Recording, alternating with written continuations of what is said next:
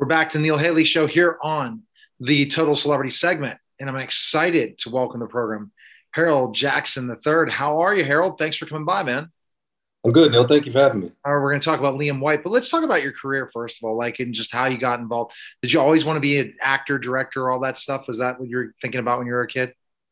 No. I think I always wanted to make films. Definitely not anything in front of the camera. I know that never turned me on at all.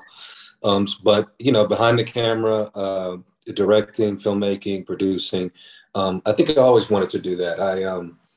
I come from a fairly large family. I only have one brother, but I have a ton of cousins and uncles and that kind of thing. And they're very much sort of amateur film buffs, if you will. So they enjoy a good time with films, and just seeing them enjoy themselves has always been something I wanted to do for people. All right, so let's just jump right, specifically into your career and the projects I guess you're most proud of. I'm sure every one of the projects, but kind of go to the ones you want to talk about most. Let's say, especially the one you got acclaim for as well, for sure. Yeah, yeah. So I've made a few films in my career. Like any filmmaker, I think if they're being honest with themselves, sometimes they hit, sometimes they miss. Sometimes it's a home run, sometimes it's a line drive, a bunt single, and sometimes you strike out. But with with that said, I think the first film that kind of put me on the map was a film called Last Night that I did in maybe 2014, 2015, something like that. And that did really well. It won a bunch of film festival awards. It sort of put my name out there, and people started to take notice a little bit from that film. And that film stars a couple of wonderful actors, an actor named Danny Gavigan and another actor named Judy Johnson. And they're both really wonderful people. So I'm glad that was a success for not only myself, but for them as well. And then I think the film I'm most proudest of is my latest film. It's a film called The Forgettable Life of Liam White. And it's just, it turned out, it's one of the first films that it's probably the first film that I can watch, that I've made, that I can watch from beginning to end. So I'm really proud of that one. Yeah. All right, so you're proud of the current one, and that's the way to definitely talk about Yeah. it. And it was how long in this process to get this film made? That's always the big challenge, right? Yeah. Usually it is. We actually shot it during the pandemic. So we shot it. We were COVID protocol, mask, the whole deal, and tests, and so we shot it in December of late November, early December of 2022 or 2020, excuse me, 2020. So it's it's sort of fresh off the press and ready to go kind of thing. There was surprisingly, there is usually a battle to get films made. But for whatever reason, this film sort of came together really quickly. I wrote it early, actually probably right before everything sort of went haywire with COVID. And then once just sort of the dust relatively settled and we realized that productions were still going in some cases, and it looked like another shutdown was going to come around soon, we decided to jump on that window, and everybody was down to do it. So coming up with the storyline, how did you come up with this? Mm-hmm. Yeah, so the character Liam White was actually a side character in a series that I wrote, and then when it was done, I ultimately it just wasn't that good. I wasn't that happy with it, so I decided to sort of put it back in the oven and maybe take it out one day. But I really like the character Liam. He was just known as Liam in the series. But I really like the character Liam. So I started, for some reason he stuck with me, and then I started to write a little bit. I took actually the opening scene from the film is almost word for word taken from the series that I eventually scrapped. Where he's visited by the main character of the series, and she listens to him at a book reading, read those words. And then I just sort of springboarded from that and created the story around that character. Interesting. So that's pretty much how it develops. So tell us about the storyline without giving everything away. Yeah. It's I tell everybody it's before I tell you the storyline, it sounds like a Debbie Downer, but it's not. To me, it's borderline a comedy. I really think it's a pretty funny film, even though it's dealing with pretty heavy subject matter. So it's about a author, a novelist who gets a diagnosis that he has a terminal illness, and then from there he sort of decides that he's going to reconcile with his life and with his past and with his parents and with all the people that sort of shaped him for better or worse. And we follow him through that journey, not only trying to reconcile with those people. Some people he tells, some people he doesn't tell them what's going on. Some people know partially. Some people know he's sick. Not that he's going to die soon. So it's just him navigating that world and then sort of very loosely going through the stages of grief and coming to terms with who he is as a person before anything sort of finite happens to him. And it's very much, it sounds like a Debbie Downer, but it's very much a holiday film. It's really a film about it's really a film about life. We took some very interesting sort of turns and nuances with that storyline that in theory you've probably seen that movie before. An author gets sick and he writes his sort of last novel that makes him great. And that's not necessarily what the movie is about. The movie is not about a character dying. It's about a character being born. It's more about a transition in stages of life than it is about dying. All right. So looking at the whole Liam White thing, author, do you have, because again, you're a writer and director and stuff. Did you write books as you? Have you been an author too? If you're putting in... I haven't written a novel. I've actually written a graphic novel. And okay. had it illustrated by a really dope young artist in the Washington, D.C. area. His name is Anthony Jackson. Shout out to Anthony Jackson.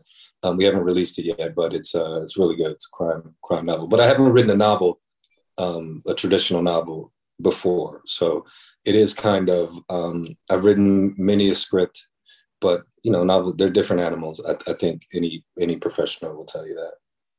When you speak about author, thinking about that, writing your story, in a lot of ways, we all want to write a story, right? We all want to write our biography. We all want to write our memoir.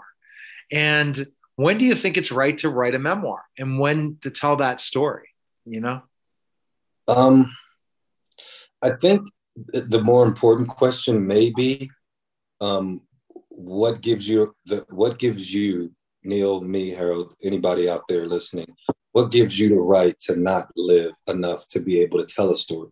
Right? Yes. So you were put here, even though it may be to affect this circle or a large circle, but your presence is important in the grander scheme of the world. So I think when you don't experience your life to the fullest, you're doing the world a disservice. So I think the bigger question is not when is it right to write a novel, but observing the fact that it's not right for you not to live. To live and to experience things that not many people get to experience. We have all the opportunities to experience. We're just a fear is what keeps us from wanting to do it. Fear holds us back. Yeah, go ahead. No, go ahead. Go ahead. No, I was saying fear is something that keeps us, to say, I'm not going to do this. What are people going to think? Why do this? And say, well, let's do it. Why can't we? And what's, if you don't succeed the first time, you're going to succeed the next time. And that's all you can do. And I think that when people talk about writing a story, write a book. If it doesn't sell anything the first time, go write another one. And go write another one. We don't become better at something. Instead, we do it all the time. And first-time authors make that mistake even before they've even read a biography on themselves. A memoir on themselves, and they don't do well. Oh, I'm not going to do it again. No, or I didn't. Did you get joy out of this? Was this an experience? How many authors are there in the world compared to everyone? If you walk down the street, how many people are authors?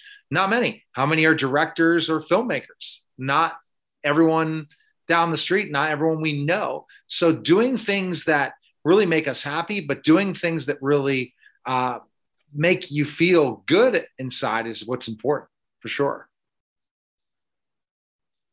Yeah, definitely. Doing things that connect you to your particular purpose in this world, whatever that is, whether it be cooking, sports, film, art, journalism, whatever it is that you know what your purpose is, and everybody knows what it is, and they sort of run. Most people run from it, or sort of shove it down. But I don't think you have a right to do that. I think you're doing the world a disservice when you don't express what you've been given to give this world. Exactly. And just because somebody told you you can't do it doesn't mean you shouldn't do it. I said, Right. why do it? Oh, get a safe job or do this thing or do that. Well, if you're not living, you're missing out. So this character really, when he writes his story, even though he's going to die, he really sees he lived a life. Then is that part of what we're going to learn? Yeah, I think he really connects for the first time. And in that process of trying to resolve some things that he thinks he's going through, I think it's the first time in his life that he actually is connecting with the people around him, with himself, with just the art of living, right? And that's the difference between writing something worth reading or making something worth seeing, and not, frankly. And it's too bad that so many people just go through life not loving life and choosing to love life and missing out in life in general, because there's so many opportunities and so many experiences that we can have if we choose just to do. And Right. I think our personal happiness is important, because I'm sure we're going to learn from this character that maybe he wasn't happy always. And now he's finally finding himself from this story. Yeah, and I think when we meet him, he's not in a good place. He's not in a good place professionally. He's not in a good place personally. He's making some questionable decisions. But through this journey to sort of understand who he is, I think he finds a level of contentment with himself and with his life. What feedback have you gotten from the film so far? What will people say? It's been nothing but love out there, to be honest with you. I haven't had too many detractors. That's not to say that it's something special about me. I think there's just something special about the film. I think especially in a time like today where everyone sort of is questioning who they are, who they're going to be, who they were, and people, everyone's unsure. Everybody's world has been shaken up, and we're trying to put it back together. I think to watch a person do that with some sort of genuine integrity and trying to come to terms with who he is, I think there's a bit of catharsis there that people like. Exactly. And it sounds like that for sure. And as you said, it's funny, even though it's a comedy drama. Would you say? Yeah. Yeah. Yeah. And a holiday, and a holiday film. You're going to do the holiday film too. There's definite life lessons learned. Where can people watch it? Where's the best place?